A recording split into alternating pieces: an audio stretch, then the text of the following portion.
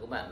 Trong clip này tôi chia sẻ về một cái thất bại của tôi, thất bại trong lĩnh vực nghiên cứu khoa học liên quan đến phong thủy và tâm linh, và hy vọng là cái chia sẻ này cũng giúp cho các bạn có thêm một cái kinh nghiệm, một trải nghiệm, hoặc cũng như là có thêm một cái định hướng nếu bạn muốn nghiên cứu sâu hơn hoặc muốn chứng minh sâu hơn, thay vì nghi ngờ cái phương pháp của tôi có hiệu quả hay không, thì bạn nên theo những cái hướng tôi đã nghiên cứu trên nền tảng tôi đang nghiên cứu dở dang, các bạn có thể phát huy cho nó tốt hơn. Thì đấy mới là cái suy nghĩ khoa học và tích cực.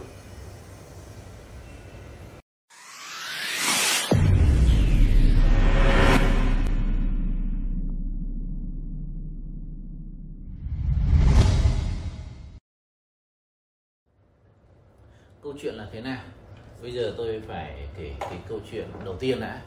Đầu tiên là chúng ta nghiên cứu phong thủy hay tâm linh, thì vấn đề ở cái clip trước tôi nói là phong thủy dân gian vẫn sai về cái định nghĩa, đúng không? Người ta nói phong thủy là gió là nước, nhưng mà khi tôi nói là mọi thứ nó vẫn là khí, đúng không? Các bạn ở cái khu đất này tốt hay không, nó là khí. Các bạn bố trí có đạt chuẩn hay không, nó là khí. Các bạn bố trí đạt chuẩn thì khí nó phải cân bằng, đúng không?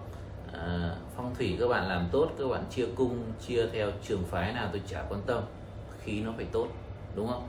Các bạn làm theo bát trạch, làm theo huyền không, làm theo đại huyền không, rồi đại quái, các bạn muốn dùng từ gì cho nó hoành tráng tôi chả quan tâm, miễn là khi các bạn làm xong các bạn bảo tốt, ok, tốt, tôi cầm máy đo, nó phải gì ạ? Nó phải đồng đều, nó phải ổn định, nó khí nó phải ổn định. Còn khí nó cứ nhảy tưng như này thì có nghĩa là bạn làm chưa đạt chuẩn, đúng không? Đấy là nguyên tắc. Thì mọi thứ là khí. Đi đo mộ thế, tôi bảo các bạn làm mộ giỏi thế nào, nói chém gió như thế nào tôi chả quan tâm, tôi đến tôi đo khí nó đều, tôi bảo ok, tốt. Còn khí nó nhảy tưng như này có vấn đề, đúng không? Thậm chí tôi còn đấy là động mồ động mả, tại vì nó nhảy mà, khi nó nhảy dao động này làm sao bảo là tốt được. Nhưng bạn chứng minh là tốt thì nó phải có cái thông số rõ ràng, nó là khí, đúng không?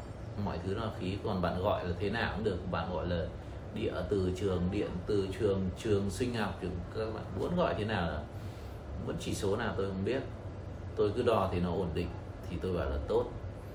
Đấy là về mặt khoa học mà, đúng không? Vậy nên là chúng ta phải có một cái máy để đo. Cái máy đấy là cái máy gì, đúng không? Tại sao là mọi người cứ nói là phong thủy tốt, gọi là hào phong水, đúng không? Nhưng mà lại không có cái máy đo. Chúng ta không thể nói mồm với nhau được, không thể đến cái chỉ vào đây đất tình tốt quá, đúng không? Chúng ta không thể nói xương với nhau được. Bạn bảo bạn khỏe thì nó phải có chỉ số, bạn đo máu các thứ nó chỉ số ngon nghẻ, đúng không? Hoặc giống dân gian nói vui, ngày phải vài lần, thế mới gọi là khỏe. Còn nếu mà các bạn cứ nói khỏe chơi mà chơi chỉ đã tụt hơi, chưa đi đến chợ đã hết tiền rồi, đúng không? Rồi xong câu chuyện về khí, các bạn có đồng ý với tôi không? Tức là chúng ta làm phong thủy chúng ta phải có cái chứng minh, đúng không? Chứng minh thì bây giờ chúng ta phải đi tìm cái máy đo. Máy đo giống như là khi tôi dạy trong trường xây dựng, quan điểm của tôi phải là khoa học. Bây giờ tôi lấy cái gì chứng minh? Nên chúng ta chứng minh chúng ta phải có cái máy đo. Đo bằng cái gì? Chúng ta không thể đo bằng mồm, đúng không? Không thể nói suông, bây giờ phải tìm máy đo. Thế là máy đo thì rất khó các bạn. Bây giờ tìm cái gì bây giờ? Không biết đo bằng cái gì. Thế là tôi mới tìm kiếm. Thì cái mà để đo khí, nhất là khí về mặt âm dương, thì có cái máy nào đo âm dương không? Duy nhất tôi phát hiện ra là cái tầm long. Cái tầm long là nó giúp chúng ta đo âm dương, đúng không? Nếu ai học rồi, nghiên cứu rồi thì thôi tôi không nói nữa, đúng không? Nó lại sang một cái chủ đề khác. Đầu tiên là cái tầm long giúp chúng ta đo âm dương. Bây giờ đất tốt nó phải dương, đúng không? Tôi không nói đến con lắc nhé, không, nhiều người lại bảo là tại sao thầy không nói đến con lắc. Con lắc là tôi điều khiển được nên là tôi không nói về con lắc. Thậm chí là nếu các bạn muốn chứng minh, muốn thể hiện, các bạn cầm con lắc trước mặt tôi sẽ ngồi ở bên ngoài, tôi điều khiển cho nó quay theo cái ý nghĩ trong đầu tôi điều khiển được. Tôi hoàn toàn điều khiển được bằng óc của mình nhé các bạn nhé. Các bạn cầm con lắc đứng cách trước mặt tôi sẽ điều khiển nó quay dương hay quay âm theo cái suy nghĩ của tôi điều khiển được. Chính vì vậy tôi mới khuyên các bạn đừng cầm con lắc và đừng mang con lắc ra khoe với tôi. Vì các bạn cầm con lắc, tôi thích nó xoay dương được. Các bạn có cố chuyển nó âm tôi vẫn xoay dương được. Tôi không được tác động vật lý đâu, tôi tác động bằng sóng não và nó làm cho nó theo ý đồ của tôi được. Còn cái tầm long này nó khó hơn các bạn nhé. Nếu bạn cầm tầm long tôi rất khó tác động vào. Tôi nói thẳng khó tác động lắm. Nên nhiều người không hiểu mới bảo là thích xoay thế nào thì xoay, khó lắm, không xoay được. Bạn cầm tầm long tôi nói thẳng tôi không có khả năng để tôi xoay. Nhưng nếu bạn cầm con lắc tôi hoàn toàn có khả năng điều khiển được bạn.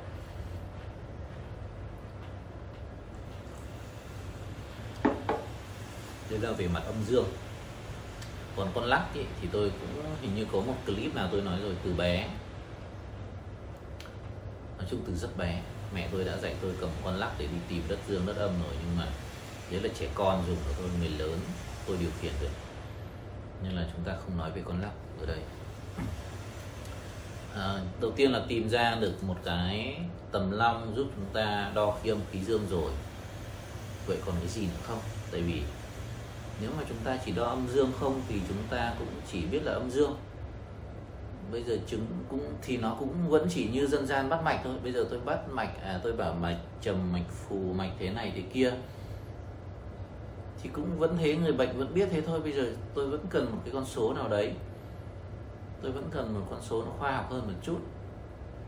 Tức là nếu mà chúng ta mới chỉ chụp X quang rồi chúng ta nhìn nói tôi cũng chưa hài lòng, tôi phải tìm một con số. Thế là lúc đấy tôi mới phát hiện ra là ở Mỹ có một cái máy RFI mà ở các cái câu lạc bộ God Hunting vẫn đang dùng. Thì một số người Việt Nam cũng đã nhập về nhưng họ không biết dùng các bạn, họ không biết dùng. Và thế là cái hồi tôi nhận làm cái dự án nghiên cứu phong thủy Ba Vì ở Viện Tiềm năng Con Người, thì hồi đấy mới là trung tâm nghiên cứu tiềm năng thôi, sau này mới lên viện. Nhiều người nói về Ba Vì nhưng không ai dám nhận cả, thì tôi nhận. Và để chứng minh tính hóa học thì hồi đấy tôi cầm RFI. Nhưng RFI thì nó cứ giống con số, các bạn cầm cái máy hiện nay giống như này, các bạn sẽ thấy con số nó cứ nhảy. Thì chúng ta không hiểu đúng không? Các bạn không hiểu. Đây là tôi hướng dẫn các bạn còn không hiểu. Thì hồi đầu tôi cầm cái máy của Mỹ cũng thế, tôi chả hiểu, tại vì nó cứ nhảy thế. Thậm chí là nhiều người Việt Nam cũng nhập về, bắt chiếc nhập về xong bảo đấy là đồ chơi mà cái máy RFI, bản chất của cái máy RFI là khi đấy người ta phát minh ra là người ta cũng chỉ đo được hai thứ, một là đo người, hai là đo cây. Đo người thì họ đo để xem là cái mạch ở đâu, cái người tập yoga, tập khí ở đâu đang bị tắc mạch ở đâu, người ta chỉ có cái khả năng đo được đến thế. Và đo cây thì người ta trong cái ví dụ của họ là đo cái nấm linh chi bị hút chất, tức là người ta mới nghiên cứu được đến thấy đấy thôi. Thế là tôi vẫn băn khoăn là cái tầm long này nó đo được khí âm khí dương rồi, vậy cái RFI nó đo điện từ trường thì nó là khí gì, hay là nó chỉ là điện? Tức là giống như hồi bé tôi mặc cái áo len mùa đông ấy, là nó sột soạt phát ra cái tia lửa điện, cái điện tích. Thì cái RFI này chỉ đo được cái điện tích đấy thôi, hay là nó vẫn đo được khí? Thì tôi mang theo một cái tâm trạng đấy. Cái hồi đấy là tôi đang lên núi Võ Đang để tập khí công. Tôi thì có tập khá nhiều cái phương pháp, các trường phái. Thì hồi đấy là tôi tập cái môn dưỡng sinh hồi xuân công của Võ Đang. Và cái trường phái mà tôi theo học đấy là của Trương Tam Phong. Các bạn xem phim các bạn chỉ biết Trương Tam Phong là đánh kiếm, là đánh nhau các kiểu, nhưng các bạn không biết một trường phái của Trương Tam Phong là chỉ chuyên về dưỡng sinh rồi các bạn. Thì trong cái quá trình học,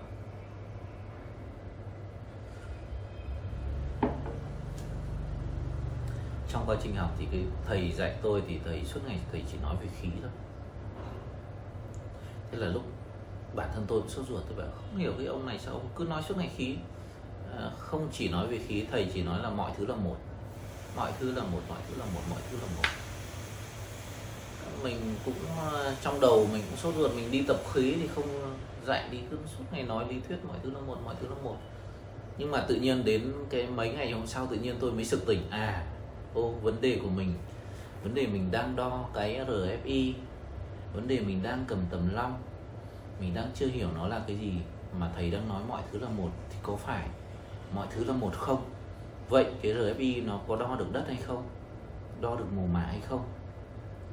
Thế lúc đấy tôi mới viết thư, tôi gửi sang cái nhà sản xuất RFI, tôi hỏi, thì họ mới nói là đo được nhưng mà họ không nghiên cứu.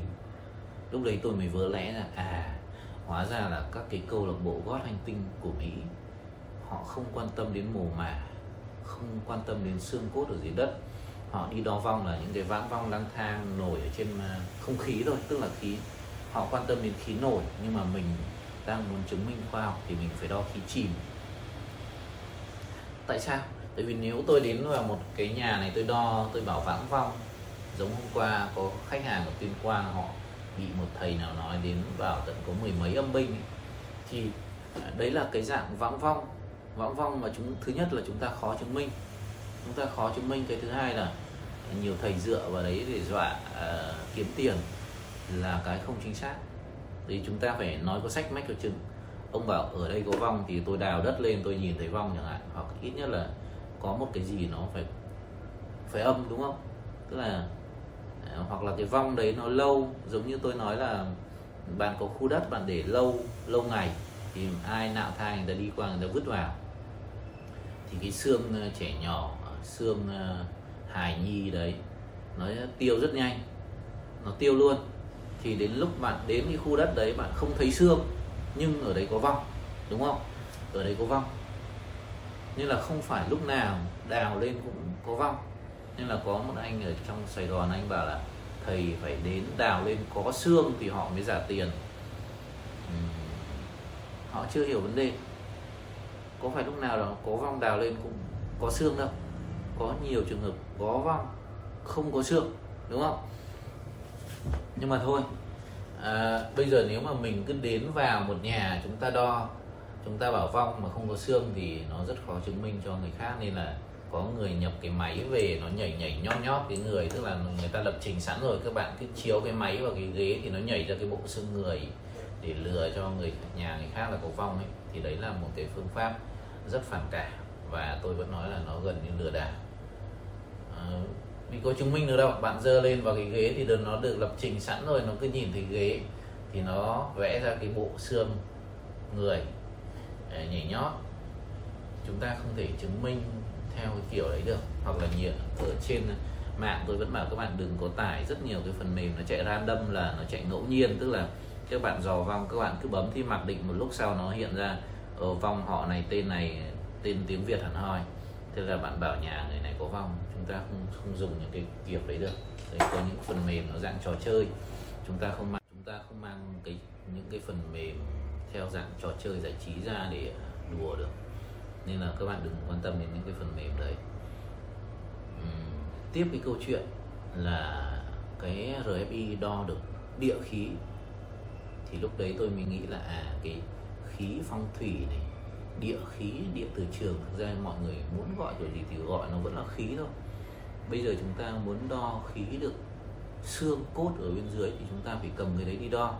Và bây giờ họ bảo đo được nhưng mà họ không nghiên cứu, thì bây giờ mình phải nghiên cứu thôi, đúng không? Bây giờ chúng ta không thể trách nhà sản xuất được. Người ta cho mình cái cần câu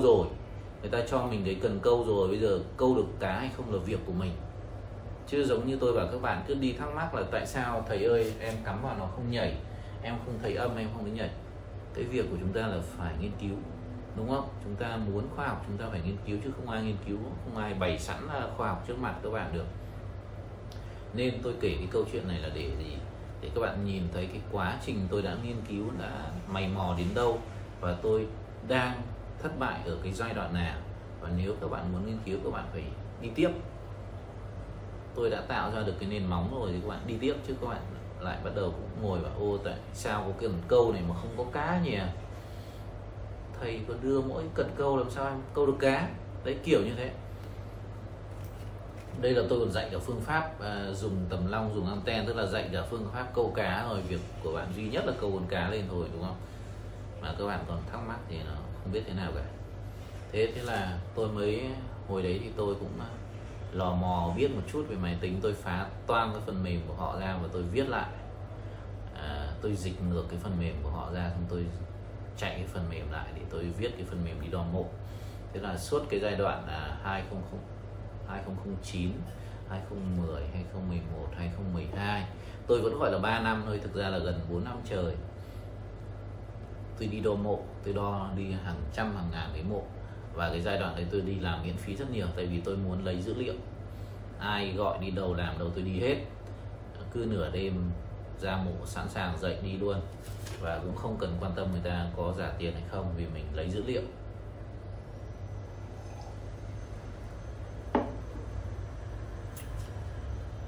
Thì sau đấy đo hàng trăm cái trường hợp, hàng trăm giữa trường hợp, thì tôi đến năm, tôi nhớ không nhầm là 2012 khoảng đấy nhá các bạn nhé, tôi mới đúc kết lại được là cái mộ nào là tốt, mộ nào là xấu. Và sau đấy thì tôi đăng ký bản quyền luôn. Không các bạn, không nhiều người lại ăn cắp rồi các bạn, người ta bảo là nghiên cứu của họ. Và tôi có in trong cái cuốn La Bàn này các bạn. Đây cuốn La Bàn của tôi các bạn nhé. Cuốn La Bàn của tôi in ở trang 202. Tôi in trông cái bảng màu nó vô cảm này thế này thôi, nhưng mà kinh nghiệm 3 năm của tôi đúc kết cho các bạn đấy, nên là các bạn chịu khó mà ứng dụng. Một cái mộ nó chỉ tốt và nó chỉ phát khi các bạn đo cái chỉ số nó thấp, và lý tưởng là như tôi nói vẫn phải ít nhất là dưới 300, 350 thì còn tạm được. Chứ cái mộ các bạn bắt đầu lên 400, 500, hoặc cái mộ nào mà các bạn đo 700, 800 mà bảo là phát thì chỉ có phát nổ. Nhưng mà tại vì khí nó dương mà, khi nó dương thì không bao giờ tốt được các bạn. Cái mộ nó âm, các bạn đo khí dương là có vấn đề. Tôi vẫn nhớ một cái làng ở khoảng Phủ Lý, Hà Nam, tôi không nhớ lắm. Và khi tôi đến đo thì mọi người tự hào bảo cái khu mộ, khu nghĩa trang của làng đấy rất đẹp. Và tôi đến đo thì nó chỉ số là 900. Hồi đấy là tôi chưa có những phần mềm này đâu, tôi vẫn dùng cái máy RFI to đùng của Mỹ. Tôi đo 900 thì tôi mới hỏi một câu là thế ở làng có ai học cấp 3 hay học đại học không? Tôi chưa hỏi đến tiến sĩ, tôi mới hỏi cấp 3 đại học không, thì cuối cùng người làng bảo là tất cả mọi người đều bỏ học, không một ai làm ăn được, và nói chung cứ học hết cấp 2 là bỏ học hết rồi. Thế lúc đấy tôi mới bảo ô thế thì tại sao mọi người cứ kêu là mộ đẹp, tôi đo chỉ số 900 này gọi là cực kỳ xấu luôn, không thể nào gọi là đẹp được. Nên là tôi mới hỏi luôn cái câu về học vấn. Tại vì nếu mà mộ đẹp ý, thì các cụ, tôi không nói các cụ giúp về tài chính, giúp về mặt tại vì ngày xưa người ta coi trọng về học hành mà, đúng không? Nên nếu mà mộ mà phát mà tốt thì phải giúp về đường học hành. Nhưng mà khi mình hỏi cái câu chỉ hỏi thử cấp 3 không đã chả có ai học lên được cấp 3 thì làm sao gọi là mộ tốt được.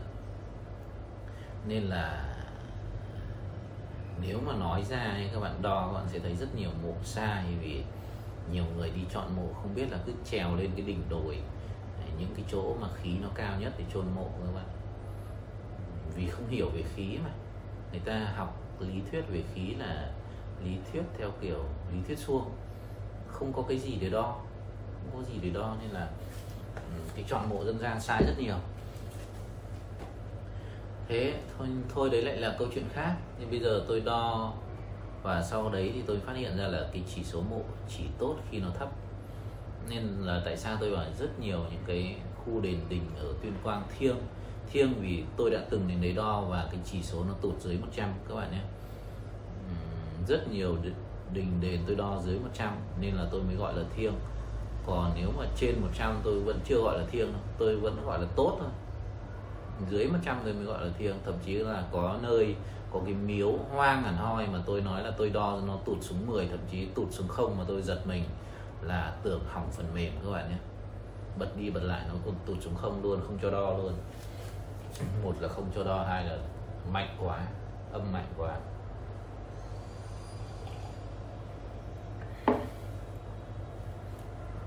Thì như thế mới gọi là thiêng. Còn nếu mà tôi mà đo cái mộ mà nó lên 800-900 thì các bạn cứ bảo phát thì chỉ có phát nổ thôi, không thể nào tốt được. Đấy là cái câu chuyện thứ hai là tôi đã nghiên cứu. Tức là khi bên Mỹ có cái RFI họ không nghiên cứu thì tôi đã nghiên cứu là vào 2012, cách đây gần 10 năm rồi, tôi nghiên cứu đến đấy. Và sau đấy tôi cải tiến vào cái anten và phần mềm, tôi mua bản quyền, tôi làm thành cái này. Tại sao? Vì cái RFI của họ, các bạn ai mua biết nó to đùng bằng nắm tay này này. Nhiều khi mình đo nó bất tiện, đúng không? Cầm đi bất tiện, nhiều nơi người ta không cho đo, trong khi mình cầm cái anten này đo rất là nhanh. Đấy, mình thích vào đâu mình rút ra đo phát, chả ai biết, đo rất là nhanh. Nên là cái anten này nó đã đạt đến cái mức độ tiện dụng, tiện lợi rồi. Và muốn đi cao hơn một bước nữa là các bạn phải ghép được cái tầm long vào cái anten này. Và chính vì thế là cái dự án của tôi mới bắt đầu ra đời. Là tôi mới nói là bây giờ khi tôi cầm cái tầm long, bạn phải xem clip trước của tôi đấy nhá. Bạn nếu chưa xem clip trước, bạn quay bật xem clip trước nói về cái rung rung ở tay đã, thì bạn mới hiểu được cái dự án này của tôi.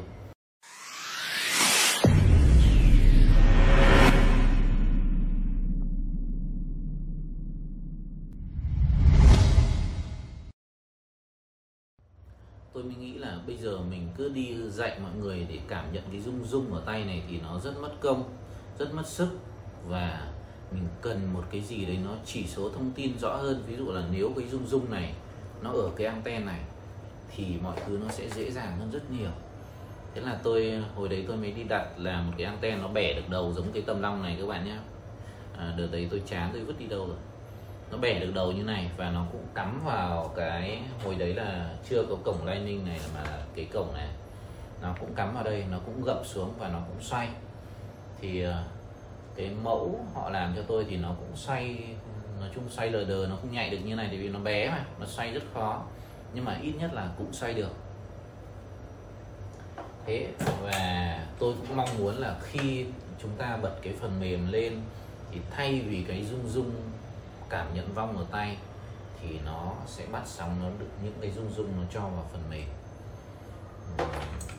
Đầu tiên là tôi định đi tìm kiếm những người tài trợ, nhưng mà sau khi tìm hiểu thì tôi biết là rất ít người tài trợ cho những cái dự án không ra tiền, đúng không? Cái này có ra tiền không? Không ra tiền.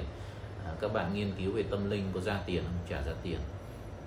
Vì cùng lắm là các bạn đi tìm được mấy cái mộ, chả giải quyết được vấn đề gì cả, nên là không ai đầu tư cho các bạn đâu, nó khó lắm.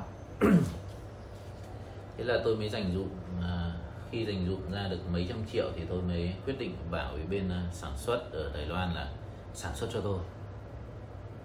Và nhưng rất tiếc là cái lô hàng sản xuất cái anten mà tích hợp luôn cái tầm long vào cái anten này nó thất bại. Nó thất bại có nghĩa là gì ạ? Nó không xoay được, vì một cái lỗi nào đấy nó không xoay được, nên là cái lô hàng thất bại và cái tiền sản xuất thì nó vẫn mất, không dùng được, không dùng được. Và tất nhiên là sau đấy thì bên sản xuất thấy là tôi cũng mất nhiều tiền mà không đi đến kết quả, mà lỗi này thì cũng khó xác định, tại vì quy trình sản xuất của họ thì vẫn thế, nhưng mà đến lúc ra thì nó không quay được. Nên là họ cũng đã chịu một nửa cho tôi, chịu một nửa chi phí cho tôi, nhưng mà mình cũng mất một đống tiền, mất một đống tiền hàng trăm triệu. Nên là sau cái dự án thất bại đấy thì tôi vẫn không làm nữa. Thì tôi kể cái câu chuyện này và cái quá trình nghiên cứu của tôi để cho các bạn hiểu và hình dung là nếu các bạn muốn nghiên cứu sâu hơn thì các bạn có thể tiếp tục nghiên cứu, tiếp tục đầu tư để làm sao tích hợp được cái tầm long vào cái anten này, thì lúc đấy các bạn sẽ có một cái công cụ cực kỳ hiệu quả. Tôi kể cái câu chuyện thất bại của mình để các bạn thấy là tôi đang bị tắc ở đâu. Và nếu bạn có hào hứng với khoa học phong thủy, khoa học tâm linh, thì các bạn có thể dựa trên những cái ý tưởng đấy các bạn phát triển mạnh hơn, thay vì ngồi thắc mắc là tại sao cái cần câu này nó yếu thế, hoặc là cái cần câu này nó kém thế, đúng không? Thì các bạn có thể nghiên cứu cái cần câu nó mạnh hơn, hoặc là tôi đang nghiên cứu kết nối hai thứ vào một để nó khoa học rồi thì nó khoa học nữa. Tức là các bạn chỉ việc giơ cái này lên, các bạn sẽ biết là âm hay dương và mạch bao nhiêu, đúng không? Thì đấy là cái mong muốn của tôi, nhưng mà vì đầu tư thất bại nên là tôi phải dừng lại. Còn một cái mong muốn thứ hai nữa tôi cũng rất muốn làm, nhưng mà khả năng có hạn nên là cũng không đầu tư được tiếp. Đấy là cái mong muốn của tôi là làm cái con drone, nó sẽ cắp cái điện thoại này lên, mình sẽ thay vì phải ra đến tận nơi mồ mả đấy, thì có những nơi mình không đến được hoặc là nó không tiện, thì cái con drone nó sẽ cắp cái điện thoại này lên và nó sẽ đi đến đúng cái chỗ mộ này, nó sẽ chụp từ trên xuống, đúng không? Có thể là có cả anten và nó sẽ chụp từ trên xuống, và nó sẽ đo luôn cho chúng ta biết là cái mộ này tốt hay xấu từ trên cao xuống luôn. Thì đấy là một cái cũng rất muốn làm, nhưng mà mình không đầu tư được nữa. Nếu mà các bạn làm được thì đấy cũng là một cái rất thành công trong lĩnh vực phong thủy và tâm linh. Đúng ra thường là những cái này thì tôi không chia sẻ, nhưng mà vì khi mình nói ra một cái thất bại, một cái mình đang làm dở dang, thì những người khác hoàn toàn có thể dựa vào đấy làm được tiếp. Tuy nhiên là tôi vẫn chia sẻ, quan điểm của tôi là chia sẻ để các bạn hiểu hơn là cái chặng đường và cái khó khăn của cái người làm nghiên cứu. Nó không đơn thuần là mỗi việc là có nhiều bạn thì cứ bảo là cắm cái này vào nó khó không, rồi nó tại sao đo thì nó thấy nó nhảy, tất nhiên là khí mà, nó bắt khí thì nó nhảy lung tung. Quan trọng các bạn phải vượt qua được những cái khó đơn giản cơ bản đã, thì các bạn mới đi sâu được. Hoặc giống như cái tầm long nhá, bây giờ tôi nói lên một cái nâng cao hơn mà nếu các bạn không hiểu các bạn sẽ không bao giờ đo được. Tức là chúng ta phải có những cái kỹ năng thôi, cái kỹ năng vượt qua trở ngại.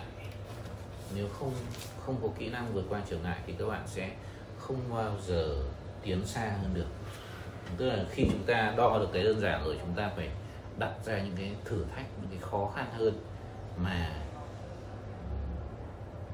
chúng ta vượt qua.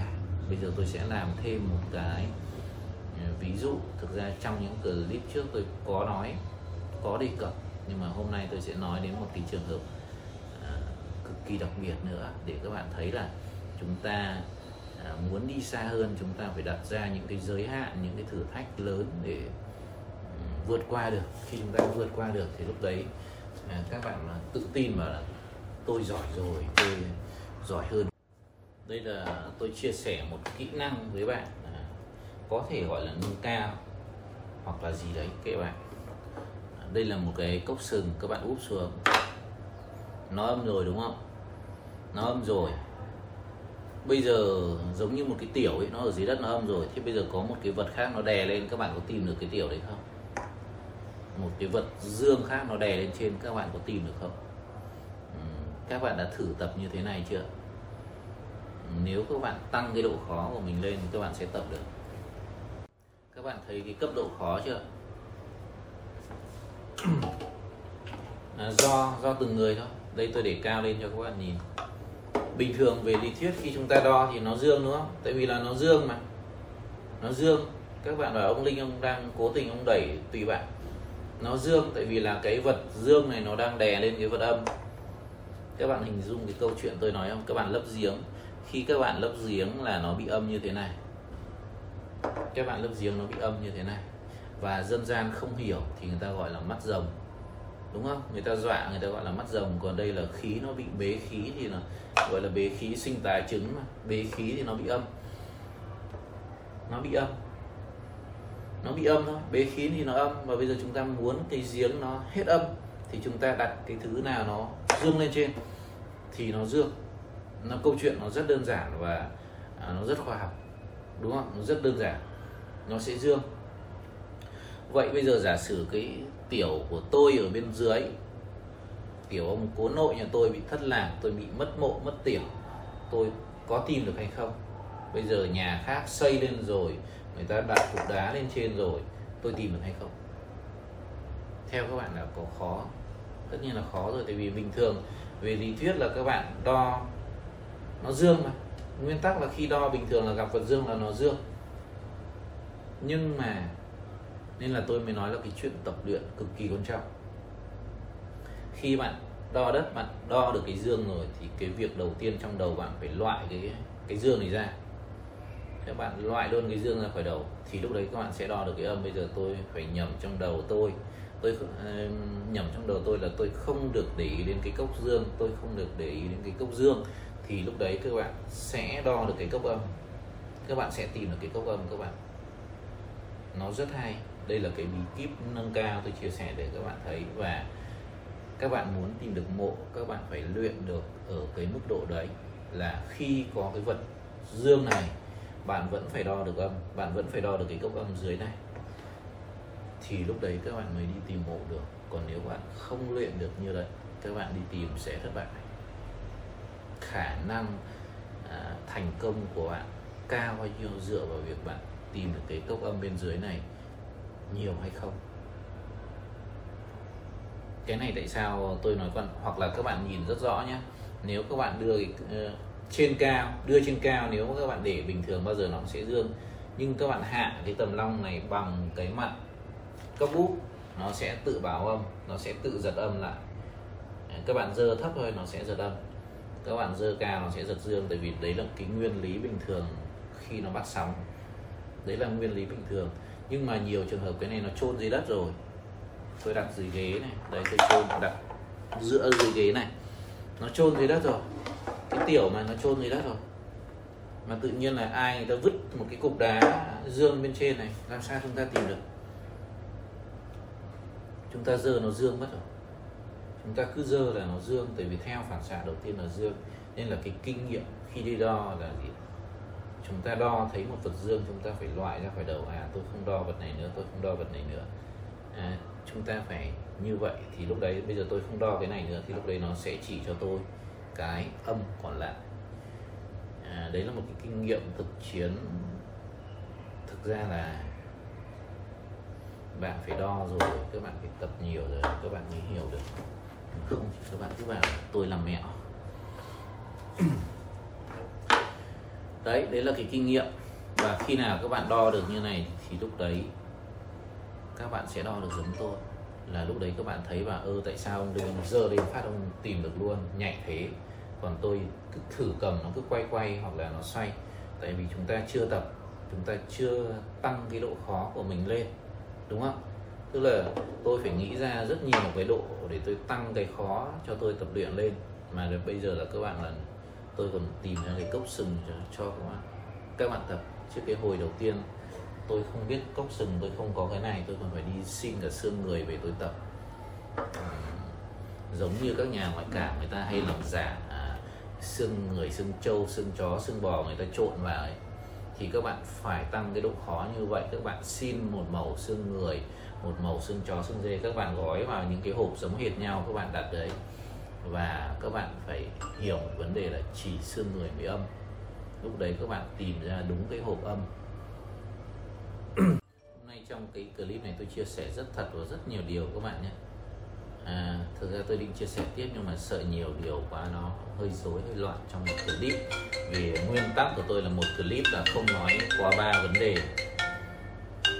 Các bạn thấy tôi điện thoại suốt ngày mà, nên là thôi tôi tạm dừng cái clip ở đây. Vì có rất nhiều điều muốn chia sẻ, nhưng mà mỗi chia sẻ thì chắc phải ngắt ra những cái clip khác nhau để cho chúng ta dễ theo dõi, không là một clip nhiều thứ quá, đúng không? Vừa rồi tôi chỉ định nói những cái thất bại và những cái nghiên cứu, nhưng mà chia sẻ thêm một cái thách thức, một cái khó khăn. Chúng ta phải nâng cấp những cái khó khăn trong tập luyện lên thì các bạn mới giỏi được. Chứ các bạn đừng chỉ nghĩ tôi nghĩ ra trong đầu nghĩ ra rất nhiều thứ để tập, và mình phải vượt qua những cái giới hạn đấy, thì lúc đấy các bạn cầm lên là nó tự đo được, nó tự nhảy.